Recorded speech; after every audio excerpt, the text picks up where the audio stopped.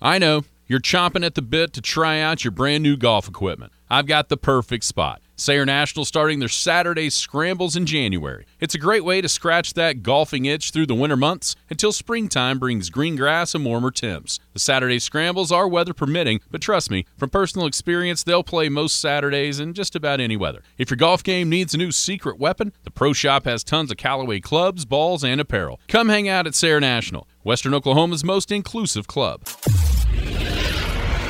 If you build it, he will. It's the Skinny on Sports Podcast with Aaron Cow. I throw balls far. You want good words? Data language. Talk real sports with a real man. Come after me! I'm a man! I'm 40! And now here's the be-all, end-all, know-it-all of high school, college, and pro sports.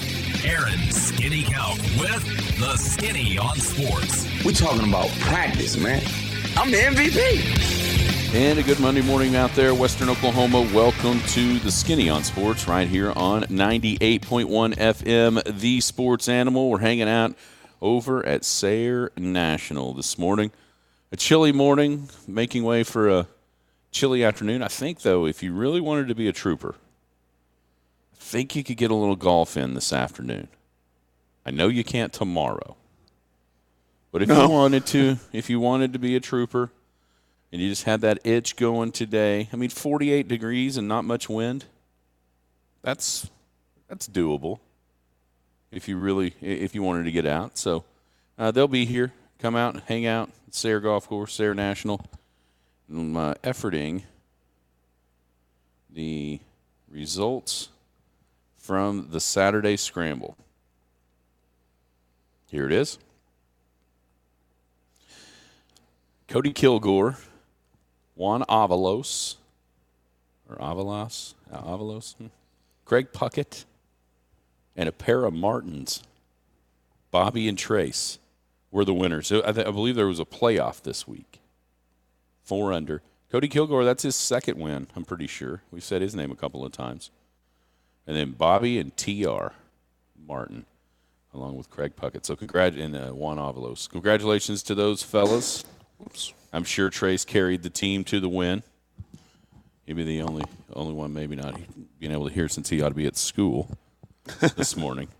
But those Saturday Scrambles, 1 o'clock, weather is permitting. They've been able to play all 3 weeks so far in January. And I think there's a great chance, 57 so far on Saturday. So get on out here. 1 o'clock on Saturday, the Sayre Saturday Scramble. And, of course, a lot of times, like this week, you could hang out and watch NFL football as soon as you got done. There you go. Moving forward, there'll be golf on. There can be college hoops when you get done. So a lot of fun, which those are not on my radar screen for the next month and a half because Saturdays are taken up. How are you, Jared? I'm good.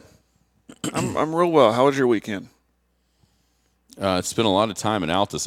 I was telling one of my buddies on Friday, driving down there, I think a top 5 improvement in my lifetime has been the trip to Altus. Really?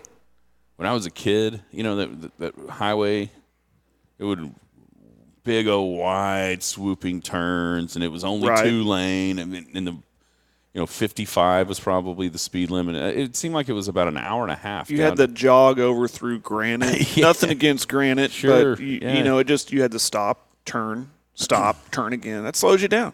Yeah. And now on Friday from the Quick and Easy, because I go around the interchange. I saw the bus do that Thursday. I was right behind the bus, headed down there Thursday. Uh-huh. I saw the bus turn at Randall, then get on Lakeview. Oh, okay. And go around the interchange. Okay. And so I was timing it out, thinking, okay, I wonder if that's faster. I went the other way, and I didn't have to stop at either light.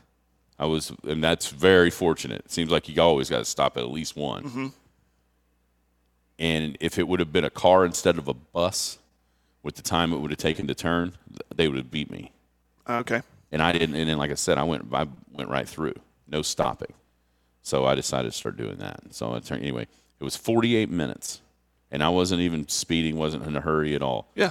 They just made it so easy. That's it. Yeah. From there to Whataburger, which I consider Altus. There you go. Yeah. Once you get to Whataburger, you're there. You're there. So that's, I mean, that it had to have almost cut that trip and not in half. It didn't take that long, but man, top 5 improvement I can think of in my life has been the trip. That's an down easy Altus. drive now. It's a very real easy drive. Real easy drive. No doubt about it. No problem there. So that's what I spent a lot of time in Altus this weekend. And yesterday watched all the football I could possibly watch after church. What about you? Well, I went to Weatherford and did a lot of basketball. Did a couple basketball games over there, and Sunday was wide open. I think our listeners, if you remember, I thought I was going to have to go somewhere Sunday morning, and my wife said, "You know what? I'll just take the girls shopping on Saturday while you're doing your thing," and she did that. So left Sunday wide open. So watched the 2 games and had a nice family dinner. It was a nice weekend. Nice weekend. Now, not the only thing, but is it going to snow tomorrow? I think so. Is it going to, it's been on my mind, is it going to affect games tomorrow? And at this point, who cares, because the rankings are done today. So it's not like you need to get. For A and B. For A and B, that's true. That's true. So that's on my mind, is this weather. What's going to happen? It just seems like each time I get an update or see an update, it's like, okay, they add a couple more inches to the possibility of snow that we could get in our area, depending where you're at. I mean, even I saw 12 inches. Yeah. Crazy. I'm going to believe that when I see it. I know, right? That's kind of how you have to approach snow in this area. I'll believe it when I see it. I think, a lot of times it feels like the further north you are, the more in the danger zone you are. It doesn't seem like that this time. Like the bullseye's more central. I-40, south, and maybe a little south and east as you go down through there. I would be, at this point with the forecasts, I would be shocked if Elk City plays tomorrow. The opponent is Tuttle. It's here, or it's at Elk. But not so much, it'd be the trip back for them. Right. It's not so much getting there, it's getting back. Yeah. If what transpires according to the forecast, really, if that really does happen, I think it'd be a hard time to believe that that those 2 games would occur. I know Canute is at Fort Cobb. That's another down that way. Merritt's at Arapahoe. Indiahoma comes to Eric. I'm looking at the Paragon schools. Shattuck's at Leedy. They might get away with that one. That may have the best chance of being played. So those are the games on the Paragon Network scheduled for tomorrow. But it's the travel. It's the concerning part. And then all those small schools, like I said, I mean, they might go, you know what? Not worth it. We got our rankings in. We're done. Let's just focus on Friday. 4 o'clock today. Yeah, at 4 o'clock today, nothing matters. Sure. We're talking about tomorrow. Right. So I'm interested to see what, you know me, I like to plan ahead. So I'm kind of maybe putting a plea out there. Can we make a decision in a hurry? I asked that question on Saturday morning, and got a not yet. No answer. Yeah. Not a no comment, but just no answer. Yeah, the snow won't stay around because it's going to be right back into the 40s and 50s. But for the travel, at least that night, I think I can see a whole bunch of the games on that schedule being canceled or postponed or moved, for sure. With what's coming. Tell us about, Canute, Trojanettes. A fantastic performance over in the West Central. I got to watch a bunch of their games. It worked out where I was kind of available to watch when you were playing, when Canute was playing. On the girls' side, I didn't get to see much boys because it was kind of the same times. But as far as the girls, I watched a bunch of the semifinal. I watched a bunch of that final there toward the end. And the Trojanettes were just awesome in a West Central win. I don't want to say peaking, but they're playing their best ball at the right time. We hope that continues. As a Canute fan, you hope that continues. But they played good. They played a tough, as always, Arapahoe team. The score says 60-49, but if you watched about a minute 30, that was just a 3-point game, and Arapahoe was shooting, to tie it. And Canute just kept them at arm's length, and Arapahoe had to start fouling, and they pulled away and got the win. And a big win for them because of what we said earlier about rankings. They come out today at 4 o'clock. They're at 11. You want to get in that top 8. It's going to ask a lot to get, to bump them from 11 to 8. But you never know because there's a lot of, obviously, voters there with coaches there. who saw Canute, how they did in this tournament, really, really well. With their opening round game, blew out Burns Flat, took down a Hydro Eakly team that's ranked with ease, and then got the revenge game, if you will, against Arapahoe Butler, who's beat them twice this year. They got him back this time. And, is it enough to get them all the way to 8? That's a hard ask. I mean, it's hard to see that, but you never know because of stuff that's happened out elsewhere throughout the state. But back to the game itself, back to the players, man. Kylie Smith, MVP of the tournament, 23 points for her. Destiny Jackson, the freshman, I can't say enough about her. It seems like I'm always singing her praises every time we talk about their games of recently because she is on a tear. She had 21 on Saturday night, made the all-tournament team. She averaged, without looking at it, at around 20 points per game in this tournament. She was, and it was her three-ball shot in the corner. She hit four of them, and one of them was the dagger in the fourth quarter where Arapahoe went and tied it with a 3. Canute comes back, and she hits it from the corner, and she's going to tell you she meant to do this, but it hit high off the glass, kissed off the glass, and went in. And her reaction was like, I do this every time, but it was just her night. And it was Canute's night, and they played well and got the win. And, it was fun tournament, and it's nice to see them, back when they had that 3-game skid, and then they've bounced back since then. Adjustments were made, and it's clear. And when their offense is working, they're hard to beat. And we're about to talk about a team kind of in that same realm because their defense is so good. So when their offense is working, you get the production from your senior, from the upstart freshman, from Jackson. They are very, very tough to beat. But shout out to Arapahoe, too. Katie Edlin had 23 points in that game. She came out of the gate roaring, 10 points in the first quarter, but Canute shut her down in the second, and she was held scoreless. And I was going to halftime thinking, Canute was only up 6 at half, and I'm going to halftime thinking, there's no way they're shutting Katie Edlin out in the second half. There's no way. And that was the case. She took it upon herself in the third quarter to not only get her team back in it, but at one point had the lead. Mm-hmm. And she had 8 points in the third quarter. And, she made all-tournament team, obviously. She's dynamic. Such a good player. So, shout out to her and shout out to Coach Edlin and Arapahoe Butler. They're a good team, and that was a fun game. The 2 best teams played for the championship in that tournament. It was clear. And, so we'll see what the rankings look like. Now, the question is, we talked about Canute's ranking. Now, Arapahoe, they're 8. There's so much more on the line in that game than just for a championship. There was positioning in those rankings. Does this loss drop Arapahoe out of the top 8? Depending on how people look at it. There's a lot of questions there. So 4 o'clock, it's going to be that website might crash at 4 o'clock. People are going to be hitting refresh over and over again. Yeah, it feels like there's three teams for that one spot. Arapahoe, Red Oak, and Canute. Frontier with 14 and 6. The way that they've lost 2 straight, they're trending in the wrong way. I think to be able to jump up. I think it's going to be super interesting because does that game matter than the other 2?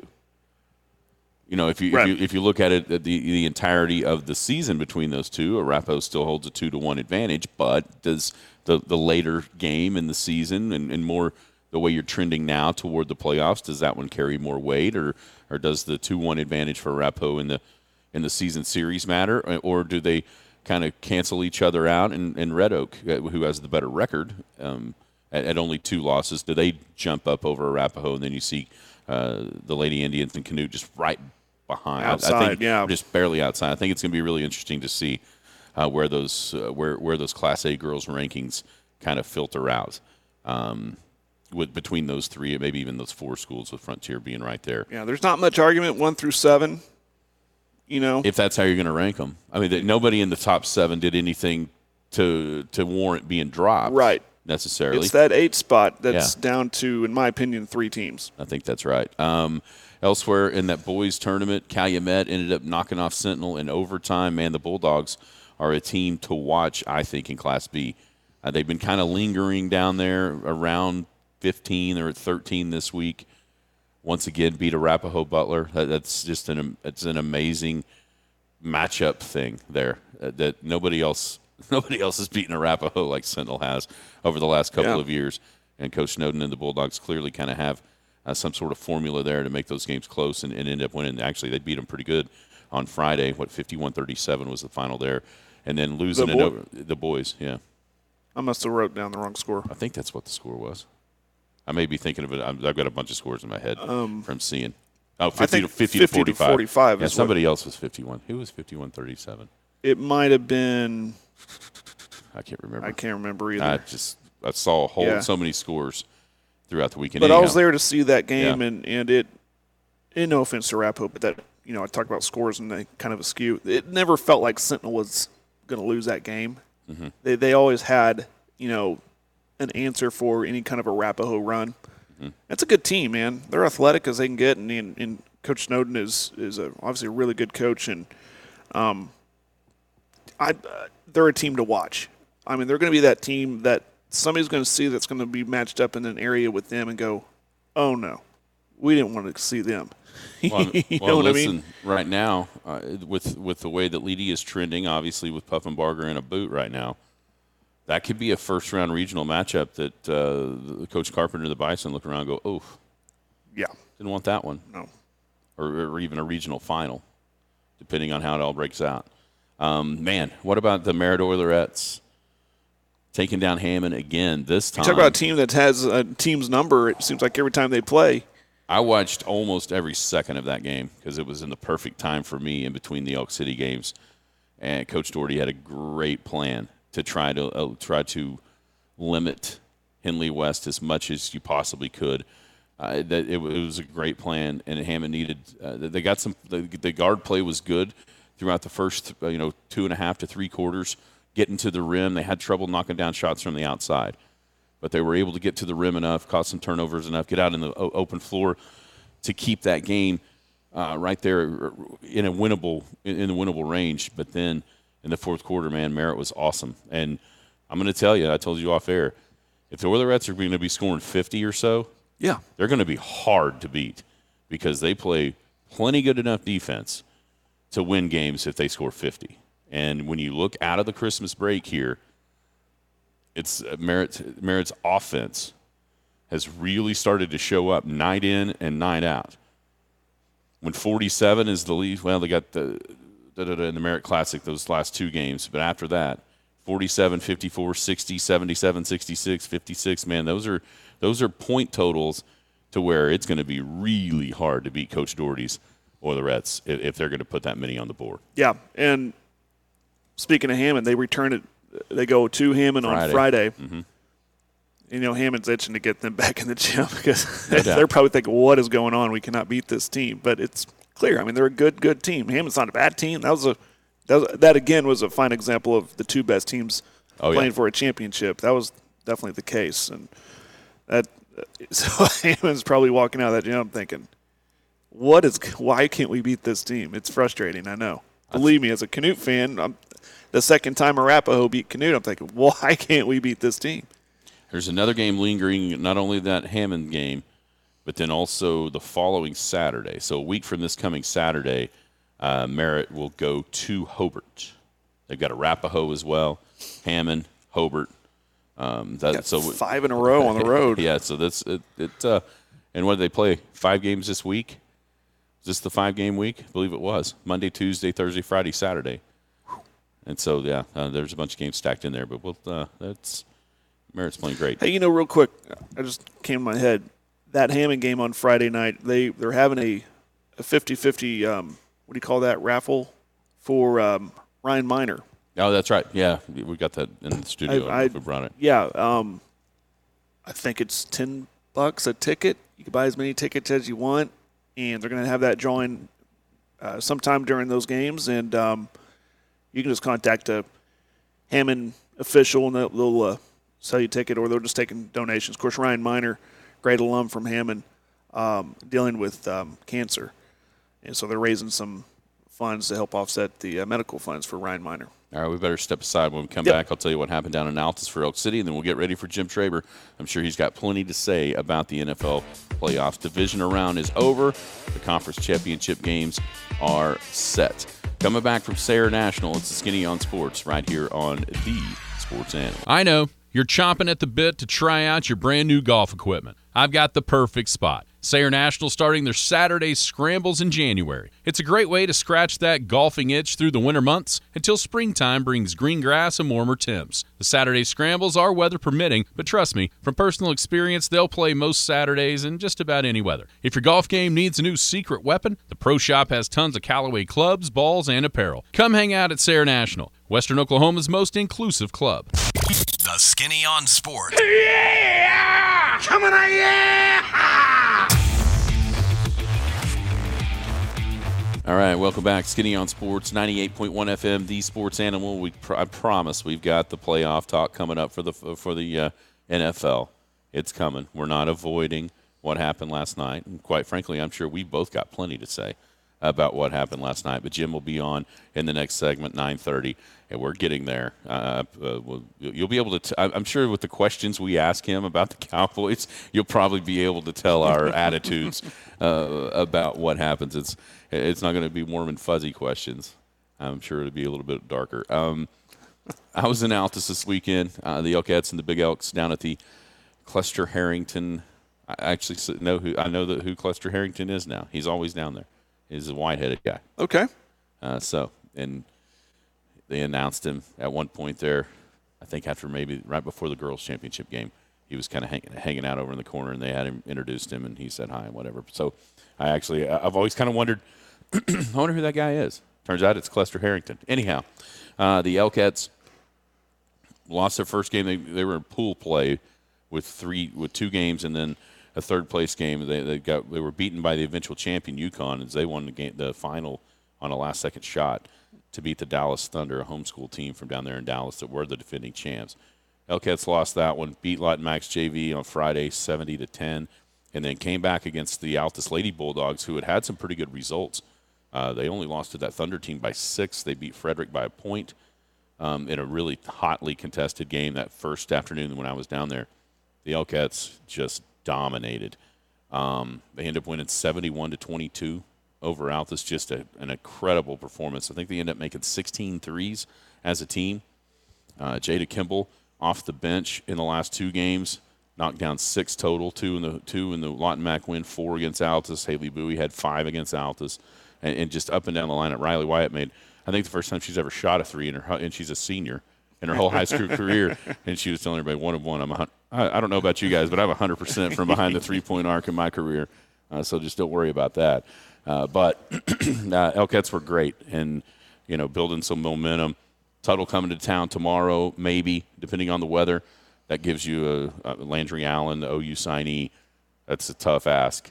So with the rankings locking in on Friday with the records or what have you, maybe you pray for snow and that game you don't see another tick in the loss column. And then you go down to Blanchard on Friday, have every chance to win that game. Blanchard 5-10, I think, right now. So the Big Elks came Big Elks came together. Had a little bit of a struggle there last week. But this week with the win against Cache, a comeback win from down 9 at halftime against Cache on Tuesday, and then 2 really good wins. Blew out a Frederick team that's athletic. You can see how they can be a good team. Mm-hmm. I've seen them. I mean, you can see it. Yeah. They weren't that day. Elk City beat them 73-38.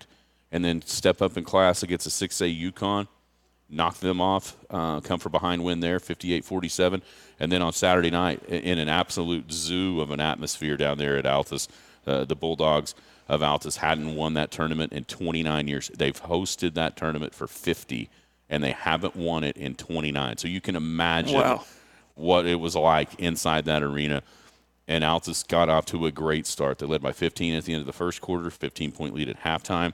The Elks chip away and chip away and chip away, and they cut it down to 3 in the fourth quarter.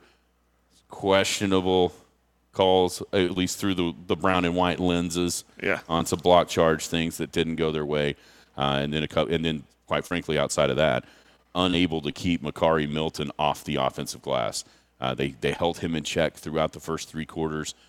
And then he exploded for, I think, 12 in the fourth quarter and at least 3 of those buckets were just grabbing offensive rebounds and putting it back in. The Elks just kind of stopped taking care of the defensive glass there in the fourth quarter, and that led to an Altus win. I think it was 73-67 was the final. The Elks end up with a runner-up. Second straight year they've been a runner-up down there in the Shortgrass Invitational. But both teams creeping back. I think the Elkettes are actually above 500, 8-7. The Elks tick down below it with 7-8. Once again, wouldn't be the worst thing as far as record-wise if it does snow tomorrow. Right. With Tuttle being so highly ranked themselves. And then you get Blanchard and everything locks in. And then after that, you start trying to prepare and get ready because it's going to be, let's see, it'll be a 3-game week next week with Bethany coming to town at Chickasha and right here in Sayre on Saturday. And then 2 games the next week. And then, of course, District will be the following week. So still, 5 or 6 games before they really start mattering in the district tournament. But some positive vibes, no doubt, coming out of this weekend down in Altus for both the brown and white teams as the Elkettes and the Big Oaks really kind of rounding. You kind of see things kind of rounding into form. Good. On a positive track. All right, let's take a break. When we come back, we'll speak with the ultimate Jim Traber. Jim ought to be back. First time in a while. Get his thoughts on all the football over the weekend. Shannon Sharp. Wonder if he's got anything any thoughts on that. See that? Yeah. Shannon Sharp on his somebody dug up some behavior. receipts on that guy about what he said about fan behavior. Yeah, interesting. We'll talk to Jim next. Skinny on Sports from Sayre National, right here on the Sports Animal. I know. You're chomping at the bit to try out your brand new golf equipment. I've got the perfect spot. Sayre National starting their Saturday scrambles in January. It's a great way to scratch that golfing itch through the winter months until springtime brings green grass and warmer temps. The Saturday scrambles are weather permitting, but trust me, from personal experience, they'll play most Saturdays in just about any weather. If your golf game needs a new secret weapon, the Pro Shop has tons of Callaway clubs, balls, and apparel. Come hang out at Sayre National, Western Oklahoma's most inclusive club. The Skinny on Sports. And welcome back here to Sayre National, hanging out inside the sports bar at the golf course. I think, honestly, this afternoon, if you are one of those troopers, the wind's not supposed to be blowing too much. It's going to be around 50. Yeah, you can handle that. If you're bitten by the golf bug here this morning, I think you'll be able to handle it. Come out, and probably not tomorrow with that forecast, but at least you can get in. And, of course, on Saturday, the Saturday Scramble start at 1. Forecast looks good again for this Saturday, 57 right now. So come on out and enjoy everything that Sayre National has to offer. Joined now by the voice you're going to hear at 2 o'clock right here on these airwaves. It is the ultimate Jim Traber. Jim, how are you doing this morning? I'm good, fellas. How you guys doing?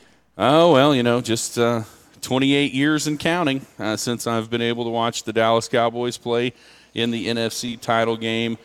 Yesterday's game stings a little bit more than a lot of them just because of the way that the changing of the guard at the quarterback position in the NFC appears to be happening.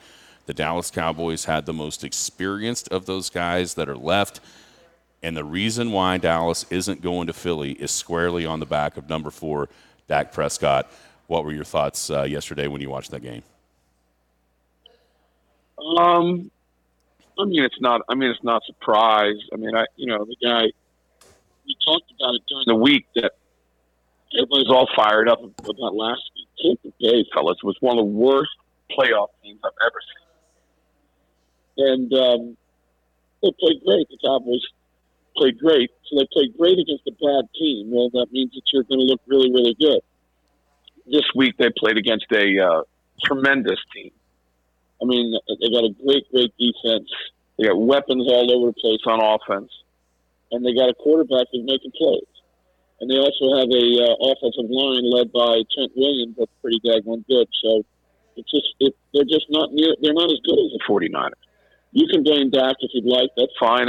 He made two bad throws and actually made a couple other bad throws.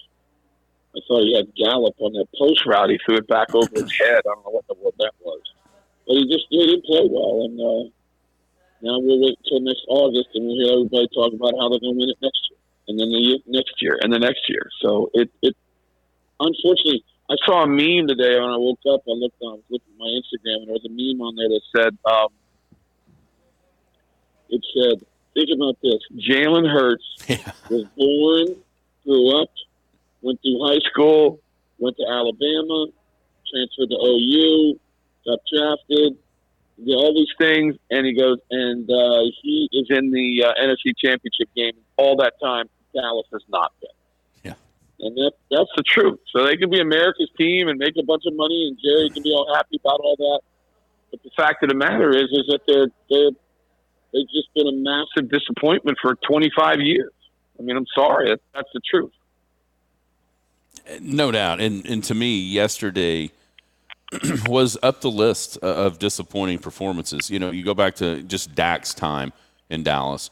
That first year as a rookie, Aaron Rodgers outduels him in the divisional round. Mason Crosby makes a 50-whatever yarder to win the game, and you lose there. Then against the Rams, they clearly were not as good a team as LA was that year, even with Jared Goff at the quarterback, and the Rams made it to the Super Bowl. Yesterday's game was one. You're right about the Niners. They're fantastic all over the field, and Purdy has done what he's been asked to do, and maybe a little bit more. But when you have a guy that is making $40 million a year, he has to. When your defense does hold down Deebo Samuel, held down McCaffrey throughout a majority of that game, you give up one touchdown. Dak Prescott at $40 million a year has to be the guy that wins that game. And instead, he was the guy that lost it. I mean, Purdy did nothing outstanding, but he didn't do anything stupid. And it's like Dak played like the unproven rookie, whereas Purdy played like the guy that's been there and figured the game out and just don't lose it for my team. Can or will or should the Cowboys move away from Dak Prescott in this offseason? I mean, I don't think they will. I don't think they can, and I don't think they should. I mean, I agree with you. I said when he signed, we all agreed that it was too much money, but that's the way the game is nowadays. You know, I mean, you pay your quarterback, and unfortunately, you know, when you pay your quarterback, you lose out some other positions. You know, I will tell you, man, Purdy. I thought Purdy made a bunch of plays yesterday. The problem is that he just doesn't make spectacular plays. I mean, how many 3rd and 4s and 3rd and 5s did he hit the right guy and put it right on the money? Especially in those last couple drives, the touchdown drive and then the field goal drive. I thought that Purdy was tremendous. And I thought that the 49ers had the better quarterback. And that's sad because one of them's making $800,000, one of them making $40 million. Yeah. That's the way it is. When you pay your quarterback $40 million or more, he better be great. He better be really great. And unfortunately, Dak, the last 5, 6, 7, 8, 9 games of the season, he has not been great. But they're still, at least they went to the playoffs, I guess. But I will say that I just think the 49ers are better than Dallas. And if they're better, then you would hope that the quarterback could make up for it, and he just doesn't make up for it. He just doesn't make up for it. What was that? By the way, what was that last play of the game?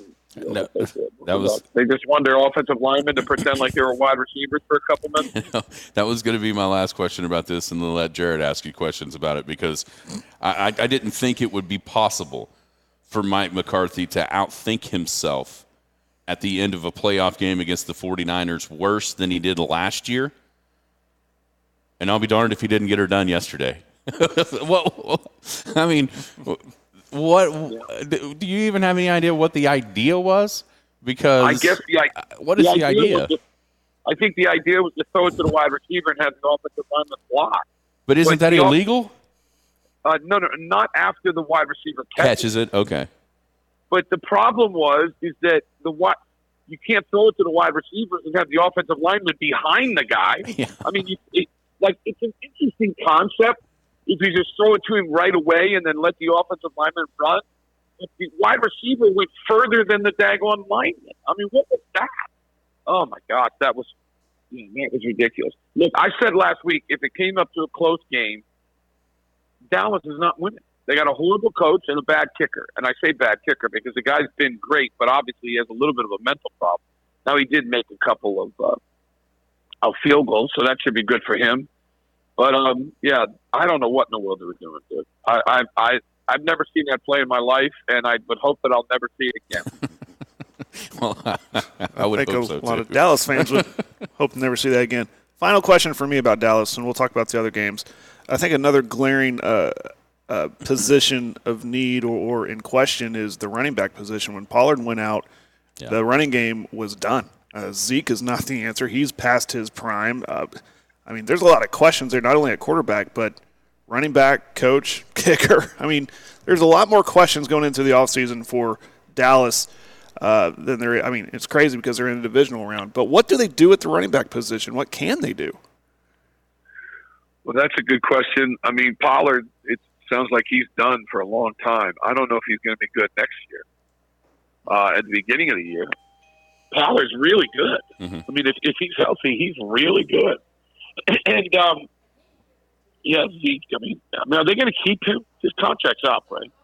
They're not going to keep him, are they? Surely not. I mean, that experiment is done. Surely. Well, Jerry, Jerry's very loyal, so he may give him a small contract to keep him. I just think it's hilarious that he's game, and then the first running play is almost still him. Why do they do that? Is that like a tribute to him or what? I mean, they're playing a daggone Super Bowl type team.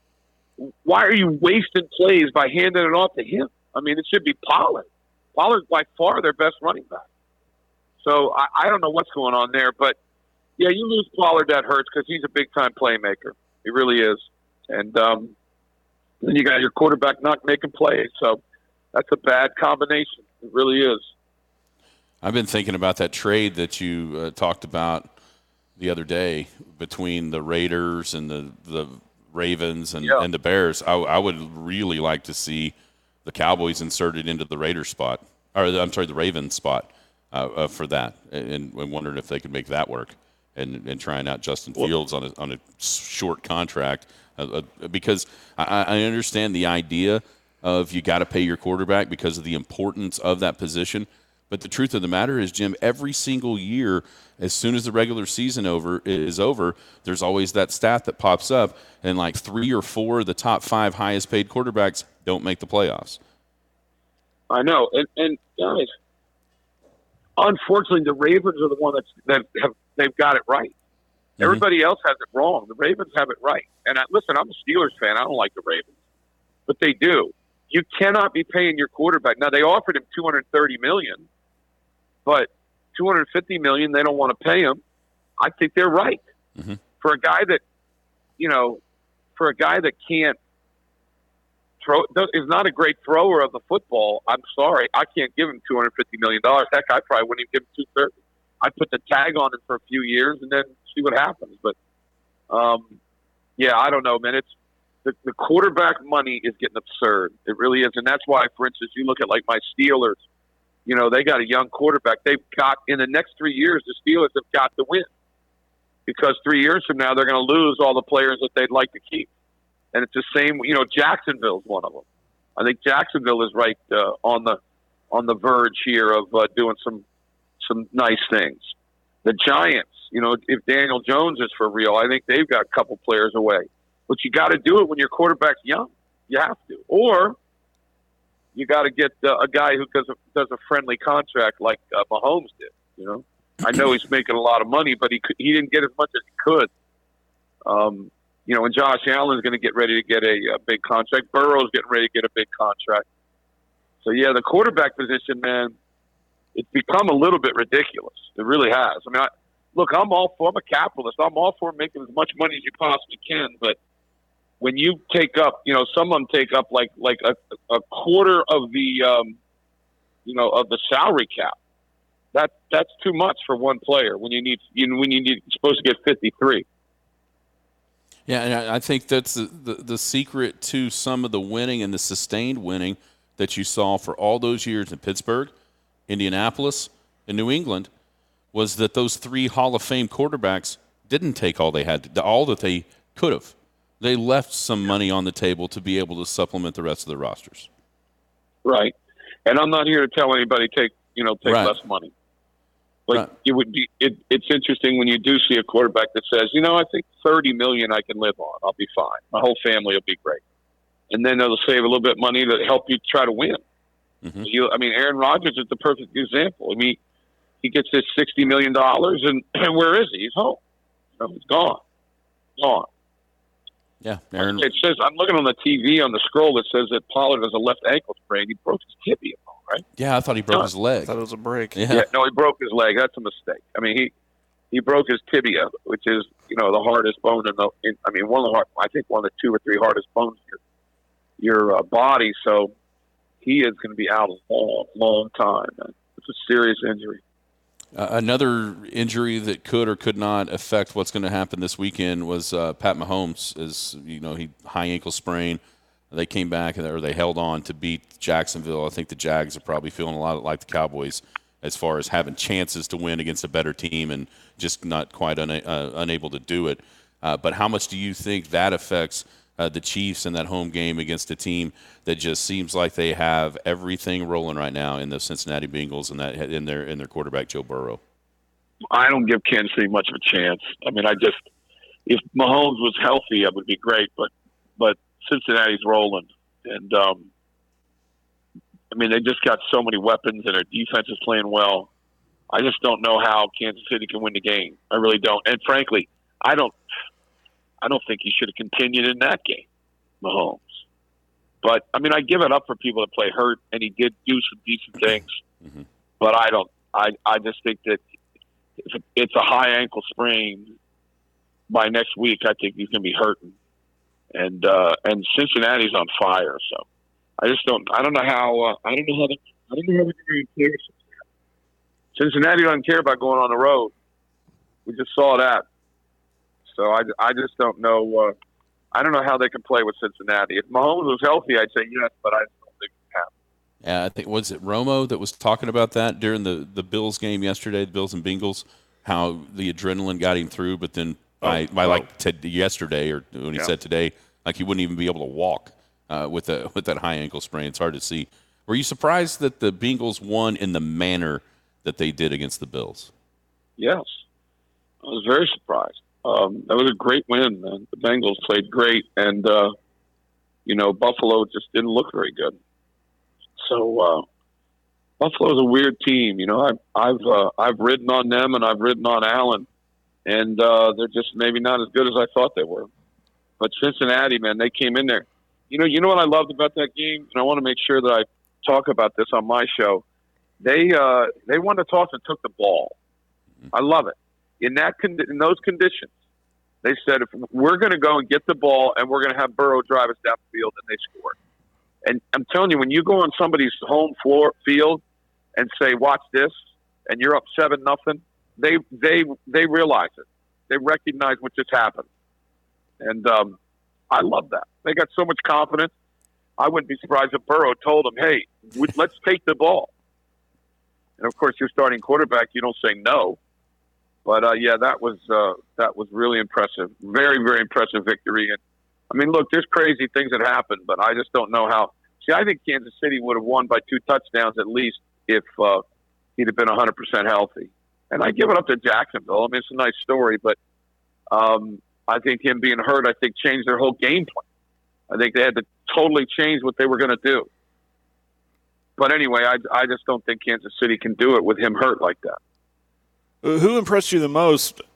I think I know my answer. Was it Cincinnati or how bad Philly beat New York? That was impressive to me. Well, I said on the radio a lot this week about how the teams that get buys, there's a lot of times they're blowouts, But I thought it was going to be the other side. The other bye team was going to get the blowout, Kansas City. Yeah, the Eagles look good, man. Sometimes you just get to the level that you're supposed to be at. The Giants, Jacksonville. Winning one playoff game, I think, is really good for both of those teams. But they're not ready to play with the big boys. And obviously, Philadelphia continues to show that they're a big boy. So it was just an incredibly impressive win by them, too. And I'd say I cannot wait for them in San Francisco. I think that's going to be a great game. I really do. Because I guarantee you, well, I don't want to guarantee anything, but the Eagles are not going to score 38 points against the Giants. Against San Francisco. No, and I think, man, Jalen, he looked really good, and all the I don't know if the questions about his shoulder go away with the way that he played. I mean, but he looked like September, October Philadelphia Eagles offense and Jalen Hurts and all those weapons. Man, they were. I mean, that thing was over as soon as it was kicked off. Yeah. It was like, oh my gosh, I was on the air doing a basketball game and I looked at my phone and it said 7-0. And I looked again like at another timeout. Yeah. And it was 21-0. I was like, oh my gosh, this thing is over. Yeah, it was quick and painless for the Giants. But again, tremendous season for them. And now Eagles, 49ers, and I'm telling you something. There's no doubt that the Eagles are the better quarterback, but don't count Purdy out, man. That dude, it doesn't look like anything really bothers him. I think that's going to be a great game. Let's shift our focus to the Oklahoma City Thunder. Speaking of surprises, how surprised are you that we're really having and can have a conversation about the playoffs this season with the Holmgren injury to start? I mean, I'm of the belief that might have actually helped this to happen. Poku being hurt and some of those others are forcing Dagnall to play the guys that we know that can, and Muscala and Kenrich Williams and those type of guys. But that being said, how surprised are you that through 47 games, the Thunder are one game under 500? I mean, it's incredible. It really is. And, Gideon has been talking about it. They really have gotten lucky. I mean, no Jokic last night or Porter. They've been getting a lot of luck, too. But you got to still go earn it. And they did, man. They went on the road and won again last night. And they've been good here lately, real good. It's been very impressive. What I really would like to see is I'd like to see them get in the play-in game and just maybe not make it so that they can still get into the lottery and maybe get lucky. But either way right now, I mean, I'm done with all that tanking and everything like that. I mean, this team's playing hard. They want to win. They're getting after it, and they are winning. That's the thing about it. They're winning. It's the difference between wanting to win and winning, and they are winning. So it's very, very impressive. You're more plugged. I know Thunder, they're so tight-lipped at things, but you're more plugged in than we are. Is this on schedule? I mean, the Holmgren injury came up and thought, okay, well, here we go. We're just going to tank again, but here they are winning. Is this what Presti wants? Does he want them? Is this on his schedule? Does he want them to win? Does he want to contend for the playoffs, in your opinion? I think they're ahead of schedule. I do not think that they thought that they were going to be a playoff team this year. They would obviously never say that, but I don't think that they thought that it was going to get to the level that they're at right now. And I mean, it's not over with. Obviously, it's not like they're guaranteed anything. But I think they're playing better than they thought they would. I really do. If there is a guy that's there right now that won't be when the Thunder, and it's hard to say because let's say this season ends up in a play-in or worse.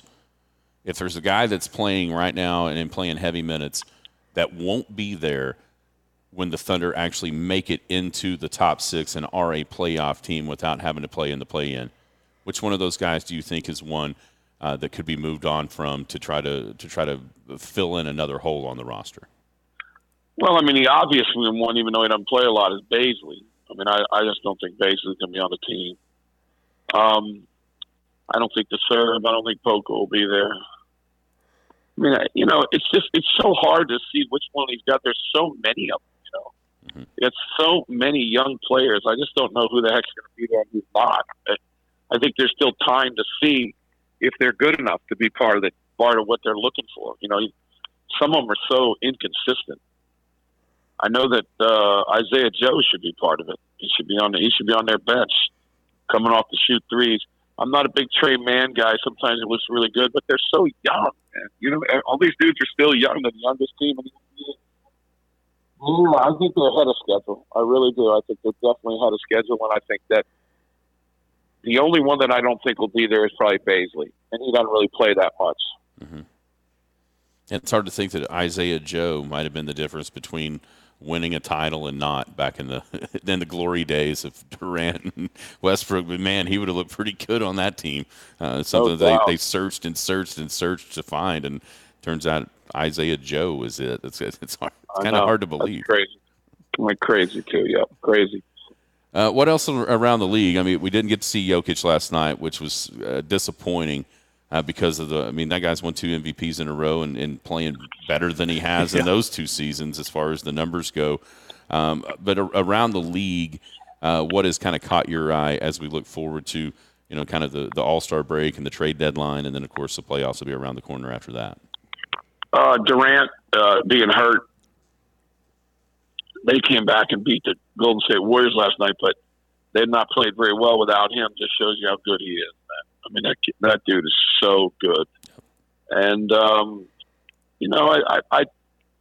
I think Dallas is a team that is so weird to me that I don't know. They're like two games over 1 or 2 games over. I don't know where they're going. I mean, they got a superstar player, but I don't know where they're going. I don't know what they're trying to do down there. Obviously, the Bucks have played halfway decent without Giannis. He should be back. Celtics, I think, are the best team in the East. I mean, it's just a lot of good basketball. We're getting ready to crank it up here soon. It's getting ready to get serious. And then, we didn't talk about OU and OSU basketball. That was OSU with a gutsy win, man. Gutsy win. They got down so quick and then came back, and then OU just coming up short, man. I don't think OU is a great team, but they know how to play, and that would have been a really, really good win, but they just couldn't figure out a way to get it. Yeah, with OSU, I mean, we were listening, Wyatt and I headed down to Altus on Saturday afternoon, listening to that, and he almost was like, turn it off. They're getting killed.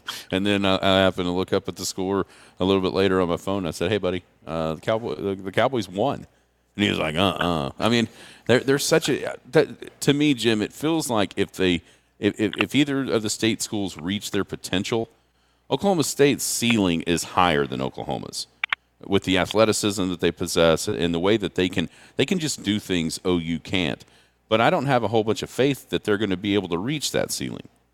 No, they can look so bad, and then they can look so good. I heard Boynton after the game say that he's got really good shooters on the team, and I thought, what? Okay, well, if you've got really good – I do think Asbury's a really good shooter, but if you've got really good shooters on the team, when are they going to start making shots? Now, they've done it 2 games in a row in the second half. They did it against OU, and then they did it against Iowa State. So maybe they're going to start going in the right direction. But I don't know. You got to win on your home floor. They won 2 big games this week. So they're at least. I think that they're probably on some people's minds right now as far as the tournament's concerned. But they're going to have to win more. I think you go 8-10 in this league. You're probably good. Mm-hmm. Tough league, man. Last thing I've got, what were your thoughts on what happened out in L.A. with Shannon Sharpe getting into it with the entirety of the Grizzlies, Ja Morant's dad, and then being allowed to come back and sit in that seat? I promise you, if it was me and you doing that, neither one of us would have been back to watch that second half. And even him has said in the past some things against what happened. It just seemed like a circus that Shannon Sharpe was a part of there in L.A. the other night. Yeah, he's got to realize that he's 50 years old, man. I mean, he's not still playing in the NFL.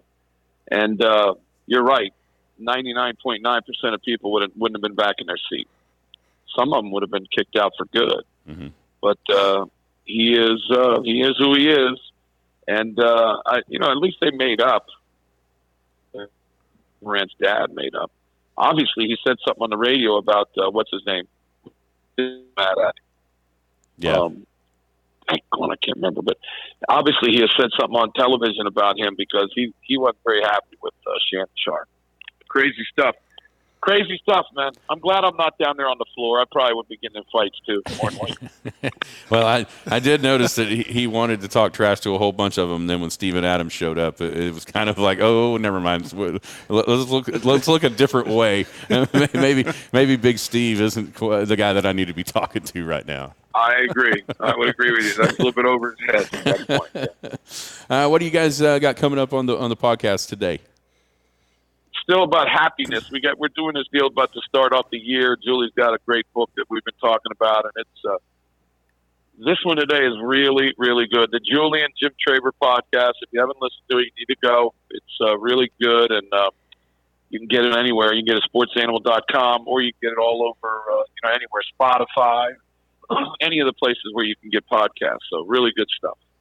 And I heard Chris on with you the other day when you were out here at Sayre. That was awesome. I went to high school with him, and he's did you? Yeah, he's turned his life completely around through the help of Rob's Ranch. I thought that was really neat. That was really there. Cool. Yeah, that was really great. Yeah, love what's happening out there. Good stuff. No doubt about it, man. Jim, appreciate your time here on a Monday. We'll be listening this afternoon. All right, fellas. See ya. That's the ultimate Jim Traber joining us here to talk NFL playoffs, a bunch of other stuff. You know, what's funny is it just occurred to me when we're having that conversation. It's funny is that Dallas took the next step as far as getting better. Like when you compare it to last year, you know, they lost in the wild card round. Well, they went and won a road game, albeit against a really bad Tampa Bay team, but a win's a win. They got to the divisional round and lost by a touchdown to a team that's probably going to give Philly all they want. And then you look, and then it's called a disappointing season. But then you look at New York, and New York, oh, what a great season for the Giants. What a way to go out. What a great isn't that funny how it's looked at differently? Expectations. Expectations are a huge part of it. For me, the reason why I think it's disappointing is because when you got there, you didn't have Rodgers. You did have Brady and beat him. You know, you didn't have Stafford. You didn't have even Matt Ryan. You know, the quarterbacks, and I harped on it for the last 2 months of this, when you started to see kind of how the die was going to be cast and who was going to make the playoffs.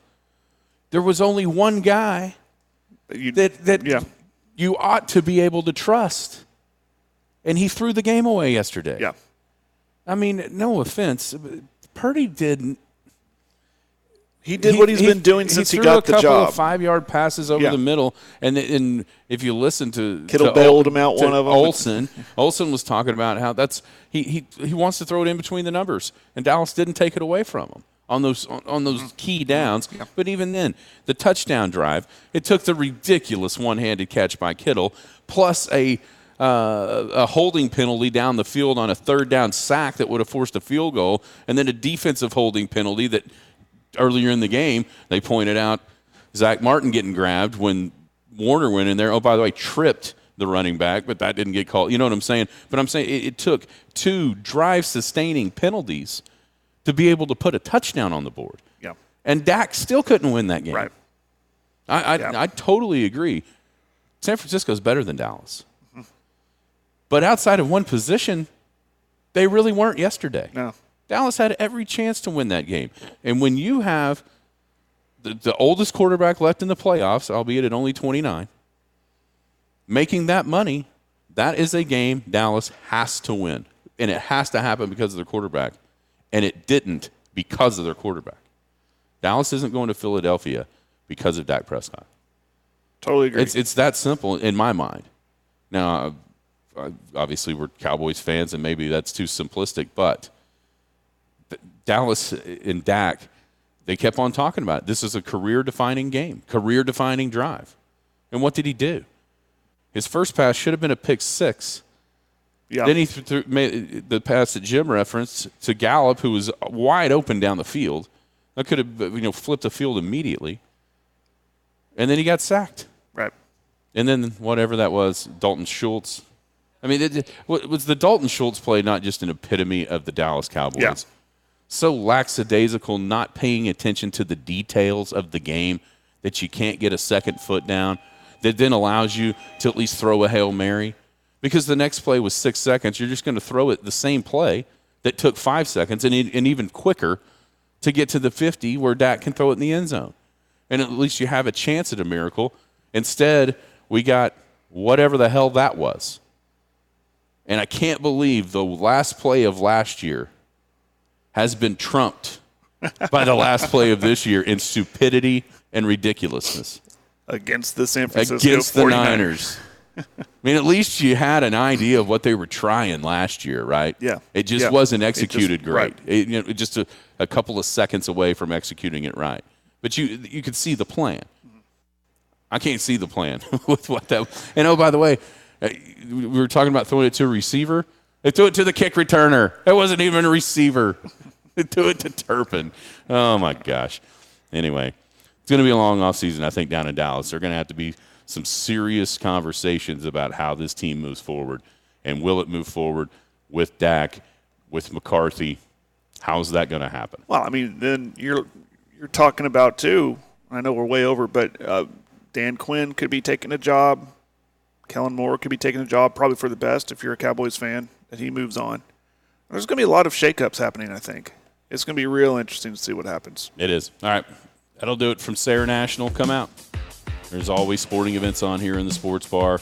Golf. This afternoon, it's going to be nice enough to play golf. This weekend, the Saturday Scramble, looking good for that as well. Around 60 degrees for the high, at least right now, on Saturday. So come on out. It'll be the fourth week in a row that they get to have the Saturday Scramble. We appreciate everybody over here at Sayre. We'll be back in studio tomorrow at Skinny on Sports right here on the Sports Animal. You've been listening to the Skinny on Sports podcast with Aaron Cow. Be sure to hit that subscribe button to get alerts of when the latest podcast is available. Thanks for listening. That ball is blistered to right. Way back. Goodbye. I know. You're chomping at the bit to try out your brand new golf equipment. I've got the perfect spot. Sayre National starting their Saturday Scrambles in January. It's a great way to scratch that golfing itch through the winter months until springtime brings green grass and warmer temps. The Saturday Scrambles are weather permitting, but trust me, from personal experience, they'll play most Saturdays in just about any weather. If your golf game needs a new secret weapon, the Pro Shop has tons of Callaway clubs, balls, and apparel. Come hang out at Sayre National, Western Oklahoma's most inclusive club.